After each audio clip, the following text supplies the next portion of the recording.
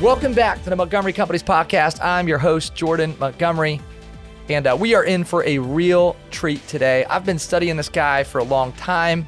We have so many mutual friends in common. I believe he's truly one of America's thought leaders when it comes to personal development, when it comes to mindset. He's a best-selling author. He's written books like Do Over, Finish. His new book, Soundtracks, is now out. You might be familiar. He's spoken to companies all over the globe, gives keynotes at a high level many times per year. Fortune 500 companies. He's working with sports teams. He is the host of the All It Takes Is a Goal podcast. Check him out on YouTube. Has some of the best creative content on YouTube. This guy is hard not to find or bump into because he's all over the place. He's collaborated with and connected with some of the top thought leaders on the planet. He believes the future belongs to the finishers. We got connected by way of our good friend, Brad Lomenick. Shout out to Brad. Listen, I could go on and on and on about today's guest and all he's accomplished. I'm not going to do that because we got to get into the conversation. But I do want to warn you, this is heavy note-taking time. What I appreciate about today's guest, Jon Acuff, is that he offers practical tools, so much practical wisdom. You're not just going to be inspired or motivated today. You're going to have practical tools. You're going to have things that you can implement. Today's conversation will be rich with application. Welcome to the podcast, Jon Acuff. Thanks for having me today, Jordan. I think this is going to be a fun one. Good to be with you, man. It will be a fun one. And, it's just fun. All the friends that we share in common. And of course, we've studied your work. You've been a blessing to me. You don't even know this, but you've been coaching me from afar. So thanks for your coaching. Thanks for your leadership. Thanks, dude. I love the far off mentor. I've got a bunch of those too. That's right, man. Well, you're one of them. So listen, your new book has been so helpful to me, helpful to many. It's called Soundtracks. We're going to dive into this book today. We're going to spend most of our time here. The reality is you and I could go in 9 different directions today, but I want to stay here. I got my advanced copy, Jon Acuff, Soundtracks. This thing is amazing. Subtitle, The Surprising Solution to Overthinking. We're going to talk about overthinking today. Here's what I want to know, though, before we dive into the book, Jon. Why did you write this book specifically? Well, Jordan, I believe there's a Venn diagram of a best-selling idea, best-selling business, helpful idea. There's 3 things I look for. I look for, number 1, a personal connection. Am I personally connected to the topic? I'm going to talk about this for 5 years. I'm going to talk about this for 10 years. Is there a personal connection? The second thing I look for is, do people need it? Is there a need that I'm seeing? Are people talking about it online? Am I sensing it in culture? Are my neighbors mentioning it at the neighborhood pool? And the third thing is there a spot for me in the marketplace? Is there a spot I can find?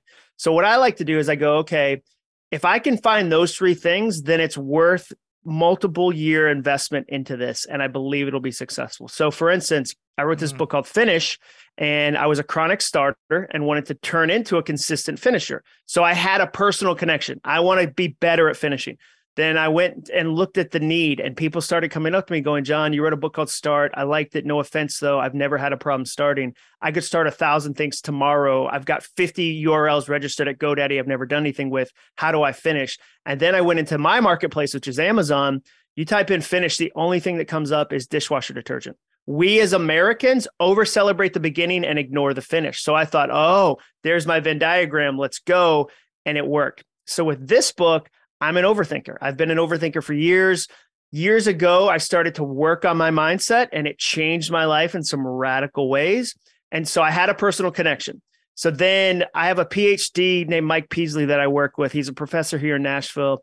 He and I asked 10,000 people if they struggle with overthinking. And we asked that many because most of the time, if you see like an article that says 50% of Republicans, 50% of Democrats, if you actually read it at the bottom, they're like, we asked 11 people and 4 of them were named Larry. And you're like, that's not a big sample size. So we asked 10,000 people, do you struggle with overthinking? 99.5% of people said yes. So now I've got my second piece. So then I go into the marketplace and I realize so many resources about mindset and overthinking go, stop it, turn it off, stop thinking. Number 1, that's impossible. Like call it quiet time, meditation, whatever word you want to use, yoga. That's 10 minutes of your day, 30 minutes of your day. What about the other 23 and a half hours? And number 2, why would you want to turn off this amazing tool you have? The ability to think. What if with neuroplasticity, you could change the way you think, which changes your life? So once I had that Venn diagram in place, I knew, okay, I think this is a book that'll serve a lot of people and I should invest in it. Well, people have been raving about this new book, man. John Gordon called you one of the top communicators on the planet. Seth Godin is in here. Daniel Pink. I mean, people are signing off on your book, promoting your book. You've touched a lot of people, a lot of high-level thought leaders.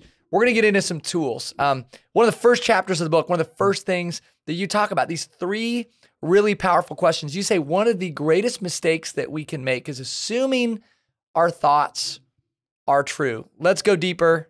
Yeah. This is good stuff. Here we go. So the problem is your thoughts are delivered in the voice you're most familiar with, which is your own. So you trust it. It's the voice you've heard more than any other voice in your life. So you just trust it, even though your thoughts have lied to you countless times. Everybody listening to this right now has had a situation where their thought said that person's mad at you. That person's so mad at you. They're so mad at you. And then you interact with them. You realize they weren't mad at you at all. They weren't even thinking about the thing you said a month ago that you thought they were mad about. And we never go back to our thought and go, hey, you got me this time. You lied to me, but next time I'm not going to trust you so easily. No, we just trust them. So I teach people to ask 3 questions, and I call them Trojan horse questions. And they're Trojan horse questions because the words are simple. The words aren't exotic. Everyone's used these words, but they're Trojan horse in the sense that if you'll actually apply them, you'll learn something really powerful about yourself and the way you think. First question is it true? Is the story I'm telling myself about myself true? Is the story I'm telling to myself about my company, about this opportunity? Is the story our team is telling true? I taught this idea to the CEO of Hyatt Hotels, and he said, we've modified it to, is it still true? And I love that because what was true a month ago might not be true today. And so the first question, is it true? Second question, is it helpful? When I tell myself this again and again, does it push us forward or does it pull me back? Does it move me in the direction I want or does it hold me back? And the reason you have to ask more than one question is that some things in life are true, but not helpful. So an example of that from my own house, because we live these principles. I like to live a book first before I write it. I write the book and then I test it with thousands of people. By the time it hits the shelf, I'm not guessing if it works. By the time it hits the shelf, like Soundtracks has 35 stories from real people that worked on the ideas and poked holes in it. So by the time you get the book, there's no like, I hope it worked because it worked for me in this little office. But in my own house, an example of it is we did a teen version of this book because so many parents said, hey, if I could have learned how to change how I think as a teenager, it would have changed the whole arc of my life. If I could have learned at 14, 15, and nobody teaches mindset in the same way that 20 years ago, nobody taught financial education to kids and it screwed them. Now we're like, maybe we should teach a freshman how to manage money versus repair them at 38. It's the same with mindset. We just haven't caught up to it yet. So An example of, is it helpful? My daughter, and she put this story in the book, got a 42 on a biology test, just bombed the test. This is so good. And a month later, she was telling herself, it was the night before the next test, remember you failed. Remember you failed the last one. You could fail this one. You could fail this one. And we had to pause her and go, hey, it's true you failed that last one. But is it helpful tonight to listen to that broken Soundtracks 100 times? It's not. And then we were able to reframe it and go, if a friend texted you 100 times tonight and said, remember you failed, remember you failed, remember you failed, would that be a good friend or a monster? That'd be a monster. So don't be a monster to yourself. So the second question is it helpful? Third question, is it kind? Is it kind to myself when I say this? And if you can't answer yes to those 3 questions, it's not a thought you should be having. And it's what I would identify as a broken soundtrack that you need to get rid of. All right, so let's talk about the 3 R's. This section of the book was maybe most helpful to me. Oh, awesome. This is really good stuff, man. And we've been talking about this with other people. Retire broken soundtracks, replace them with new ones, repeat until they're as automatic as the old ones. Can we move in this direction? This is really good stuff. I'd love for you to break this down for our listeners. Sure. Yeah. Again, my goal as a communicator, as a content creator, writer, whatever phrase, is I like to simplify complicated things. I like to take a big fuzzy topic like mindset, which often goes so holistic. You don't know what to do with it. Like we were talking before we started that, like when somebody goes, you should have an abundance mindset. I go, yeah, agreed. How? Like you can't just say, like, when somebody goes, you should do this, you go, oh, I had no idea. Like, just don't worry. Oh, I didn't know. Like, I hadn't thought of not worrying. You've really cleared it up for me. Super helpful. So I'm always going, how do I take something complicated, fuzzy, and simplify it into practical things I can do on a Tuesday? Like when I speak to companies, when I'm at Comedy Central, Microsoft, Range Rover, whatever, I'm not just trying to inspire them. I'm trying to give them ideas they can carry with them. I'm what I call a handle maker. I put handles on ideas. We have enough ideas in the world. The world is chock full. Like there's enough ideas. We don't have handles on them to carry with us to our real world and our real life. So those are the handles. So the process is very simple. You retire your broken soundtracks. You identify the ones that are getting in the way. What's holding me back? What's holding my family back? What's holding our company back? What's holding our team back? And then you do the second step. You replace them with new soundtracks. Your brain wants to think. Your brain is waiting to be told, what are we thinking about? What are we doing? What are the good ones we're leaning into? People have a real hard time with that because they were never taught that they get to choose their thoughts. And they don't understand that thoughts come by one of two ways. You choose them or chance them. You choose them or chance them. Ooh. And even my most type A high performing friends, like you and I have the same friends that the night before they lay out their clothes, so they'll go to the gym, like they put their shoes by their bed and their socks and their little Lululemon shorts, whatever, because it means they'll go to the gym. Very few leaders pick out their soundtracks or their thoughts before a big situation. Very few leaders go, next Thursday, I've got a negotiation. And the last one went a little south a week ago. I don't want to bring those thoughts into this one. So when I step into that door, here's the 3 things I'm going to have on repeat as I walk into that room. So you have to replace. And the third thing is you have to repeat. You have to repeat them so they actually take. I learned this like 48 hours after the book came out. People would DM me and go, hey, I retired my broken soundtracks. I replaced them and they're not working. And I would say, well, the book's only been out for 48 hours. So I know you haven't had time to really lean into it. We want fast results. I want fast results. You'd be a psychopath to want slow results. But the reality is good things take good time. And so the repeat stage is important because then it really locks it in. Some people have listened to a broken soundtrack for 10 years. I work with leaders who are 38 and are being given new opportunities of leadership at companies, and they're pulling back, or worse, they're self-sabotaging, because if you pull the thread at 15, a teacher told them they weren't a natural leader, and they've listened to that broken soundtrack on repeat for 23 years. So I can't just give them a Post-it note that says you're a capable leader, and they go, oh, man, you fixed it. That was like, they need to repeat that. They need to invest in that. They need to own that so that it actually sticks. Yeah, man. Repetition is the mother of learning, and you're helping people with repetition in the most important area of our development. Sometimes you need to borrow from the best. I love what you say in soundtracks about borrowing from the best. Sometimes it's time to put on a different type of track, a new track. Can you talk to us about this? Yeah. So for me, it's really about learning. I'm really obsessed with what can I learn in this given situation? How can I borrow from the best from other people? Like another way I'll say it is borrow someone else's diploma.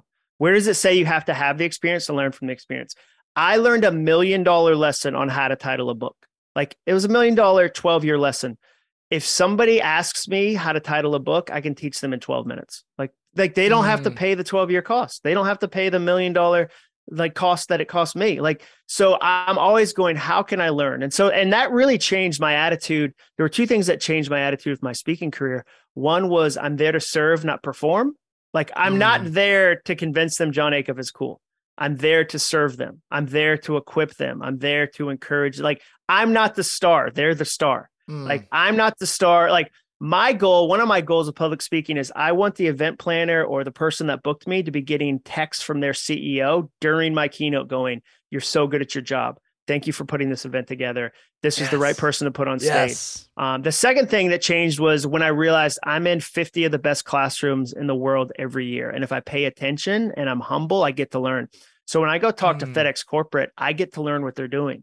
And then when I go talk to Walmart, I get to learn what they're doing. When I go talk to a small healthcare company, I get to learn what they're doing. And so I'm constantly getting an education. So sometimes what I like to think about is how do I borrow from the best? Because sometimes if you say to somebody, come up with a new soundtrack, they get overwhelmed by a white piece of paper. The blank piece of paper is terrifying. And I agree. So instead I'd say, okay, what's something you've heard that encourages you? And it can be anything. Like it all counts. So you could say this song lyric really encourages me, or something my mom used to say. I think about that all the time, or something I heard on a podcast, something, Jordan said on a podcast encouraged me. And so then I actively try to collect those so that I can learn from those. So I can go, oh, that's helpful. That, that's like, here's an example. Brad Montague, who did, he was the one who created the kid president concept. We probably have him in common. I asked him, how do you go from kid president, wildly successful? He went to the White House. They did something with Beyonce. Like, as far as a creative endeavor, wildly successful. But that creates a pressure for the next one. And I know that because in Nashville, where I live, songwriters say the best and worst day of your life is when you hit a number one with your song. It's the best because you hit number one. It's the worst because now you have to repeat it. And that's a really true thing that people wrestle with. So I said, how do you do the next concept after? And he said, well, a soundtrack for me is, am I creating for love or from love? He said, there's a big difference. For love, I'm creating something for adoration. I want you to tell me I'm enough. I want you to like, and that's not good. That's not healthy. It's not what I can be. He said, from love is, I've got an idea I'm so passionate about sharing. It has to get into the world. I have to lean into it. So I wrote that down. I didn't say, I hope I remember what Brad said. I wrote that down. I have it on a huge sheet in my office. Like, I see that regularly. So that's what I mean by borrow from the best. Yeah.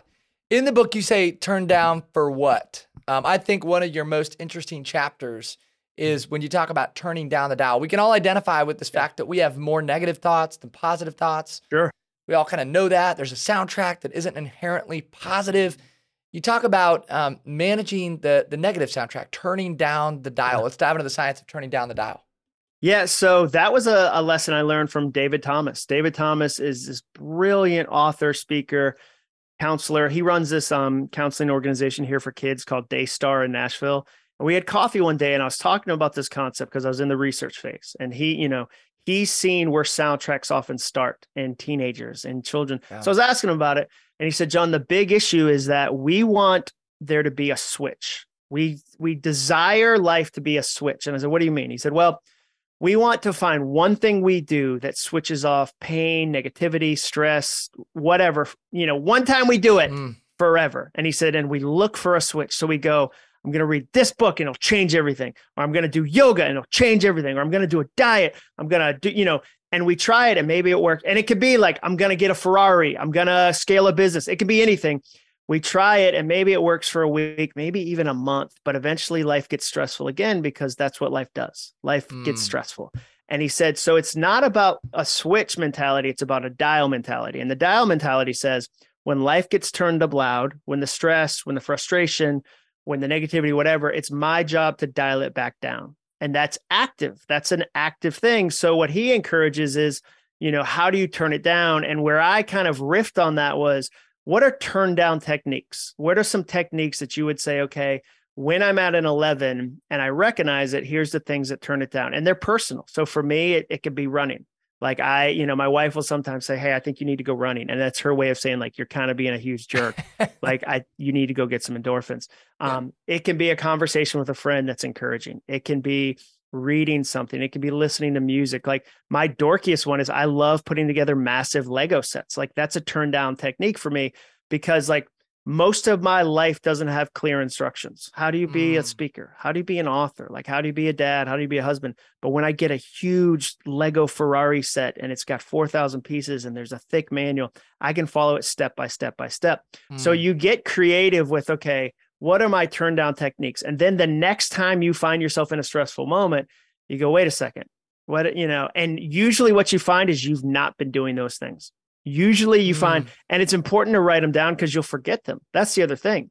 Like the loudness of the world, the loudness of negativity makes you forget. So a lot of times if you have a list, it's so much easier to go, oh, that's right. I love gardening and I haven't gardened in so long. Or I love walks with my friend Matt and I haven't walked with Matt in so long. And so that's what a turn down technique is. So good. All right. So we talked about turning down the dial. You also talk about zigging your way. We're going to zig our way to positive thinking. Again, thought this is maybe one of the most interesting portions of the book, maybe one of the most practical portions of the book. Would love for you to unpack this. And again, heavy note-taking time. This is so good. Talk to us about zigging your way to positive thinking. Well, I mean, first off, I'd say I'm not a positive person by nature. Like I'm really not. I grew up in New England with like a Goodwill Hunting sized chip on my shoulder. Like I'm sarcastic. Like I'm a very negative person by nature, but I've tried both approaches. I've tried positivity and I've tried negativity, and the ROI on positivity is much better than the ROI of negativity. So I just work really hard at it. And I was never an affirmations guy. I was never a mantra guy. But as I started to study the power of mindset, I realized oh no, I'm going to have to explore this. Like I didn't want to, but I kept talking to people I admire, people that inspired me. We talked about long distance mentors. And if you'd get Mm. them off camera, if you'd get them off mic and go, hey, what do you think about affirmations? What do you think about like positive words? They'd all be like, well, I have a pep talk I give myself, or hey, there's a handful of words I say, like, and they'd share that. And I was like, oh no, like, and there was one that really stuck out to me. Seth Godin specifically talked about wearing out Zig Ziglar's motivational tapes. Zig Ziglar, one of the godfathers of motivational thought in this country, and he mentioned that. And so I thought, okay, I'm gonna have to test this. So I tested in my own life, like Zig's affirmations in a mirror 30 days in a row. It's ridiculous. Like my wife was like, don't do it in our bathroom. I can't watch you do that. It's so silly. And so I do it in a guest bathroom. But I really started to notice a difference. Like it wasn't on day 2. I was like, oh my gosh, I'm amazing. It was just over time, I started to notice a difference. And so then I took more than 1,000 people through a test of my own affirmations. I'm a writer. So I said, okay, here's the ones that, knowing the people I'm trying to serve, these are the issues they're coming up with. We did this big test to figure out what are the statements. And so we tested it and it decreased overthinking. It decreased negativity. The crazy stat was the people who did it worked on their goal 9 days more than people who didn't. Like it actually turned into, and you go, dude, if you do 9 days more on any goal, I don't care what the goal is, the results are better. And so that was where, for me, was my big kind of first foray into, okay, this stuff works. And even if it's cheesy, I don't care. Like it works. And so I've been the guy on the outside going, that's dumb, that's cheesy. I grew up with Seinfeld saying, serenity now, or like Saturday Night Live saying, I'm good enough, I'm smart enough, doggone it, people like me. So I still have that in me. I just like winning. Like over the years, I've enjoyed winning more than failing. So when something helps me win, I go, I don't care if it's cheesy. It's help. I'd rather be cheesy and winning than be cool and losing. Like that. That's the tweet. Like that should be the title of the whole thing. So that's my approach to life. Yeah. Love it, man. Well, for what it's worth, you're winning. So, however you do it, Jon Acuff is winning, man. You're producing so much content. You're putting so many good things out in the world. Dude. I know we're talking a lot today about the book, but here's what people should also know about Jon Acuff. You're not just a great writer who's a New York Times bestselling author. You're a really gifted speaker. Oh, thanks, dude. In fact, again, I go back to John Gordon's comment, one of the top communicators on the planet. We were just talking offline about pulling you into some of the events that we're hosting and producing. I can't let you off this podcast without talking at least this much about communication. So, totally, dude. I love that. I love to geek out about that. Can we go there? Are you good with that? Of course. Yeah. Okay. Of course, dude. My favorite. Here's what I'd love, because I think as a fellow speaker, I'm always identifying, and I've kind of got my short list, right, of like, here's what makes somebody a really gifted communicator. Mm-hmm. I would love to hear through your lens. Number one, what do you think about? You've already alluded to some of this. What do you think about when you're addressing an audience and impacting people? And then number two, what should other people be thinking about when they think about, bringing an impactful presentation and just being really impactful as it relates to public communication? Yeah, I mean, I think the first thing is you have to start with the audience. You start with the audience. What do they need? What are they going through? Like, and then what am I good at that overlaps with that? Like, those are the two. Like, what do they need? What are they going through? What am I good at that serves that? I think, and so for me, that's why a month before I do an event, I have a call with the client and I ask a set list of questions that I've honed over the last 10 years to figure out how to really serve that. An audience can tell us when you have one speech and you didn't change it for the people that are sitting there, whether they're mom bloggers or software developers, and they hate that and they'll turn off immediately. So I think that's the first thing, is what do they need? I think the second thing is to be who you are, not who you think they need. So that's so where you go.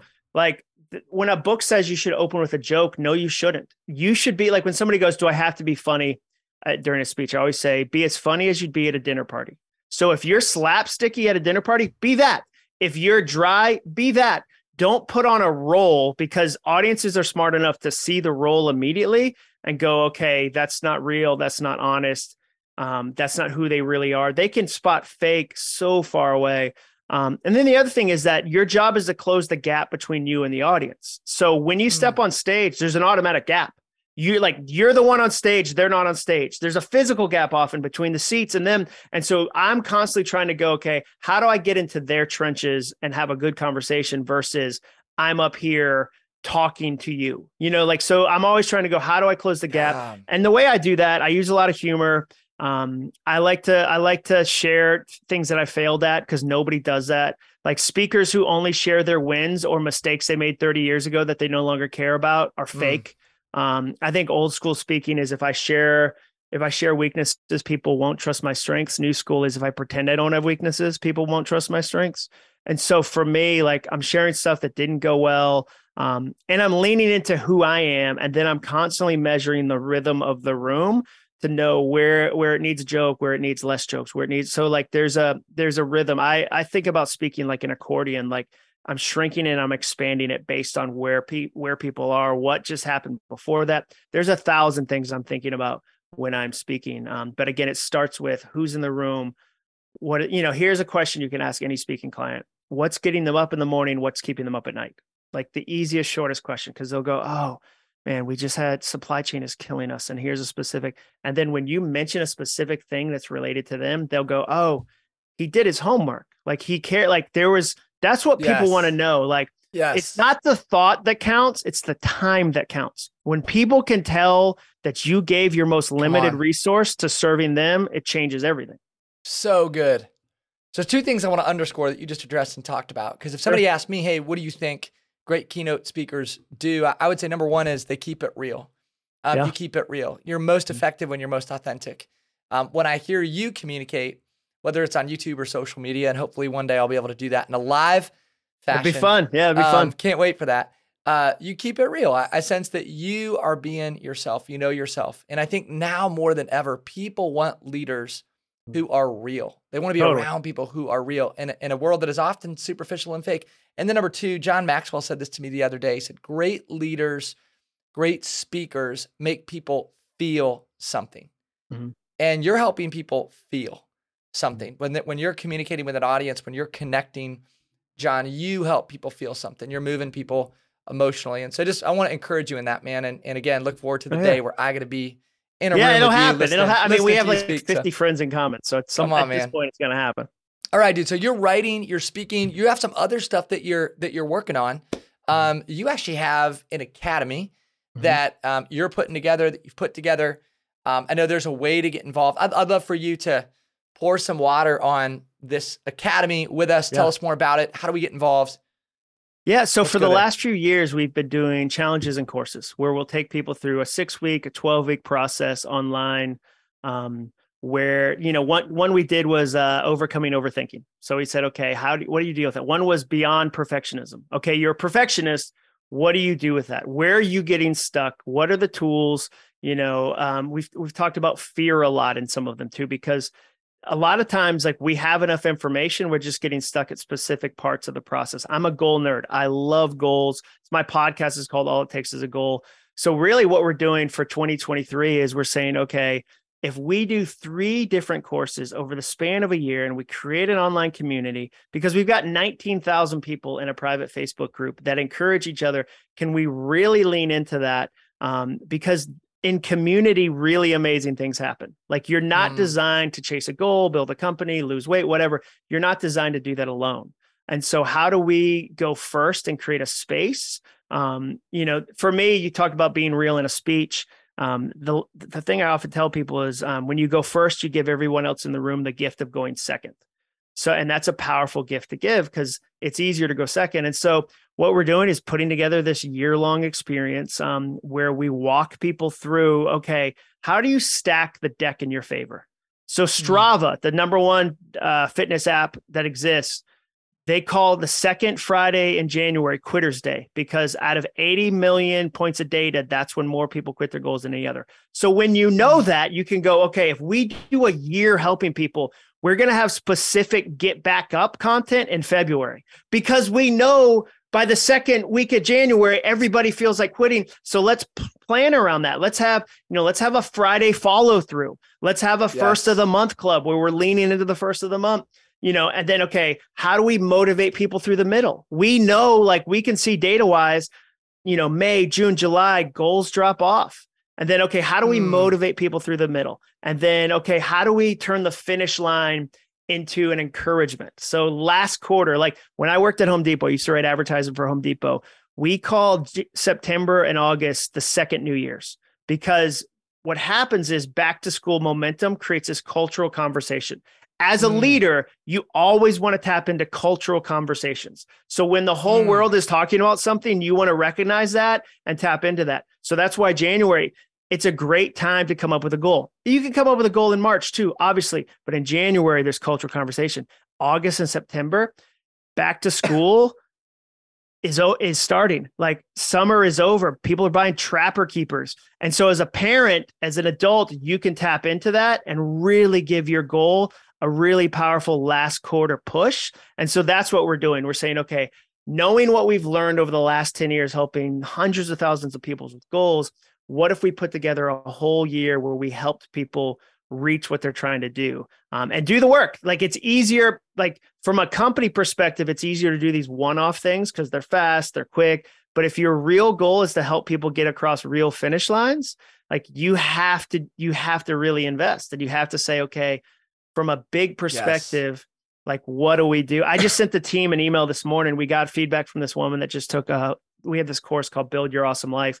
And it's the fastest path to self-awareness. Without self-awareness, you can never achieve any goal because you don't know what's really going on. That's why leaders get fired for anger that they're surprised by.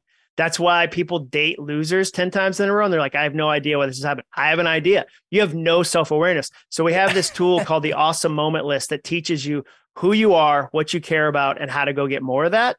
And it's the opposite of every life plan that's ever been built. And so this woman named Carol said, I'm a widow. And for most of my life, like it's been 10 years of me trying to just get my kids to thrive. They're about to graduate high school. And this taught me what I care about again. I forgot I got to care about things again. And so like I sent that to the team because you go, this is what it's about. Like the subject line was remember the carols, because it's all too easy when you do what we do to see people as you're going to scale a business, you're going to monetize a thing. Like, no.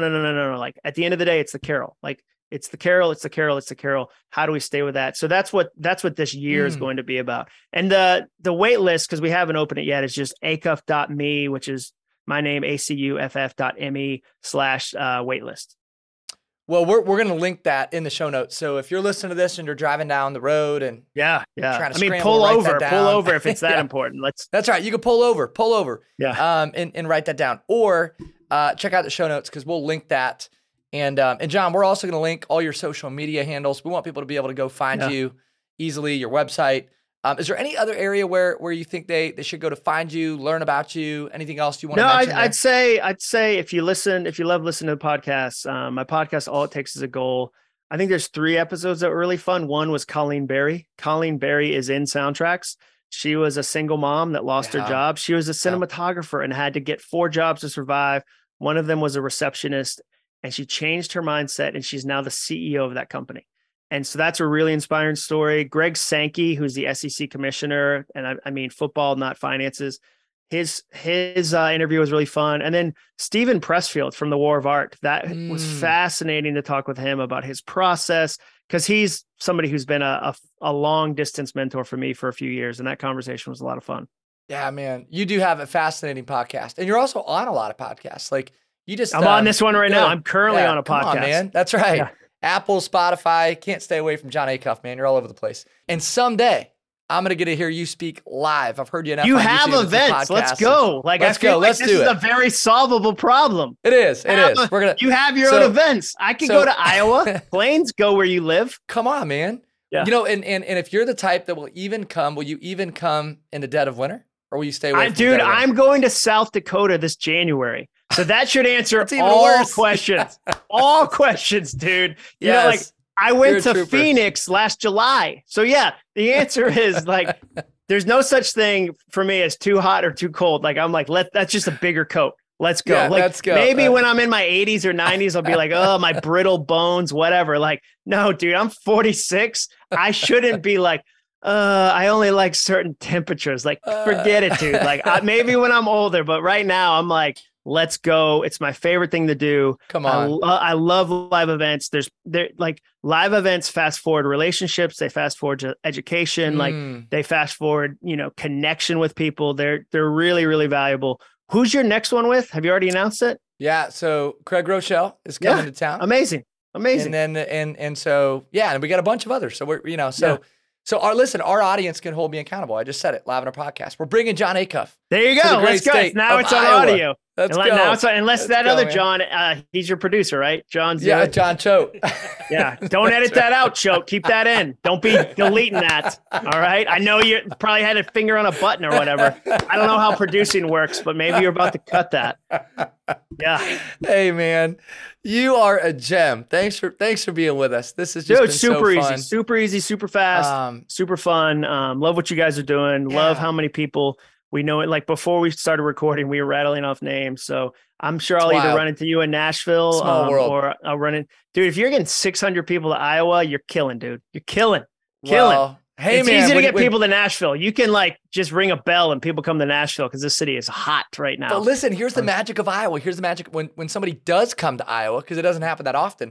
People flock, they just, John Gordon's always he's like, I'm never as famous as I am in Iowa. Dude, I love that. Come to Iowa and it's like, John's that happened to me in Kansas City. Like in certain cities, they have so many events and they go, they're like, I don't know, Bono. I've kind of seen him, but in certain cities where you're like, hey, I'm coming to Kansas City was like that for me last week. They were so kind, so amazing. I love that city. I hate their airport, but they are amazing. Great city, terrible airport. I could do a whole podcast on that airport alone. But great city. And the joke I always do when I land in Kansas City is I tweet out, hey, I just landed in Kansas City. Where would you recommend I go get some of that famous sushi? And so many people get so furious. So many people like, you idiot. It's not sushi, it's barbecue. And I only do that if I'm trying to stir the pot. Like if I'm a little bored that day, because I know it's sushi. I know it's barbecue and it's probably like Joe's Smoke Shack or something like that. But, hey, well, hey, let's test your Iowa knowledge. What's the tweet when you land in Iowa? Is it corn? Is Iowa corn? Come on, man. Yeah, exactly. Well done. So well done. I have a pint glass in my house that has a Des Moines on it. I went to Des Moines and I got a pint glass that was really funny about Des Moines.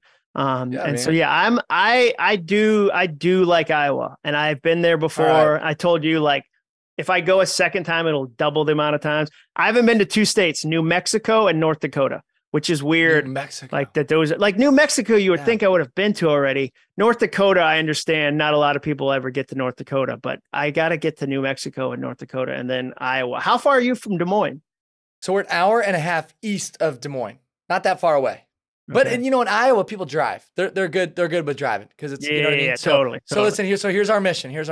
We're gonna somehow try to get you into North Dakota and New Mexico. Yeah, let's do it. We'll do a tour. And then we're gonna bring it to Iowa. We'll do a John and Jordan tour. That's it, man. Let's go. And we'll go. People go, where are you going on a tour? You go 3 places: North Dakota, New Mexico, Iowa. And people are like, why those places? Like, don't ask questions. A lot of people like LA, Nashville, Boston. No. North Dakota, New Mexico, Iowa. And they're not even convenient to each other. Not at all. I love that. That's how you know you've made it, Yeah. Well, I choose it. You think, They don't tell Beyonce where to go. She just goes where she wants to go. Mate, she could do an Iowa, New Mexico, North Dakota tour all day. Hey, the best part of the podcast has been the last 5 minutes. Pretty strong, man. Well, especially if you're into Iowa humor. There's a lot of that's probably a niche audience. A lot of people stopped listening once they started hearing me riff on Kansas City and Iowa, but that's their loss. Maybe I say some gem at the very end. You should have stuck around. We went in a good direction there, man. I'm fine with it. Let's go. Good. That was good. Thought, why do you have a Jacksonville Jaguars helmet? Did you go speak to them? We work with one of their players. Yeah. Oh, nice, nice. So I was gonna say, dude, in Iowa, that makes no sense. It doesn't. Because you could say I'm a Braves fan because TBS broadcasts the games to Arkansas. But I saw Jacksonville Jaguars and I was like, oh yeah, of course. People in Iowa, huge fan base. You probably go to a Jacksonville Jaguars bar in Iowa every big game. Yeah. All the time. Yeah. Tons of Jags fans around here. Jags show up. Jags show up in Iowa City. They do. Yeah. So listen, man, you showed up for us today, bro. Thanks so much. Totally. Super fun, super easy.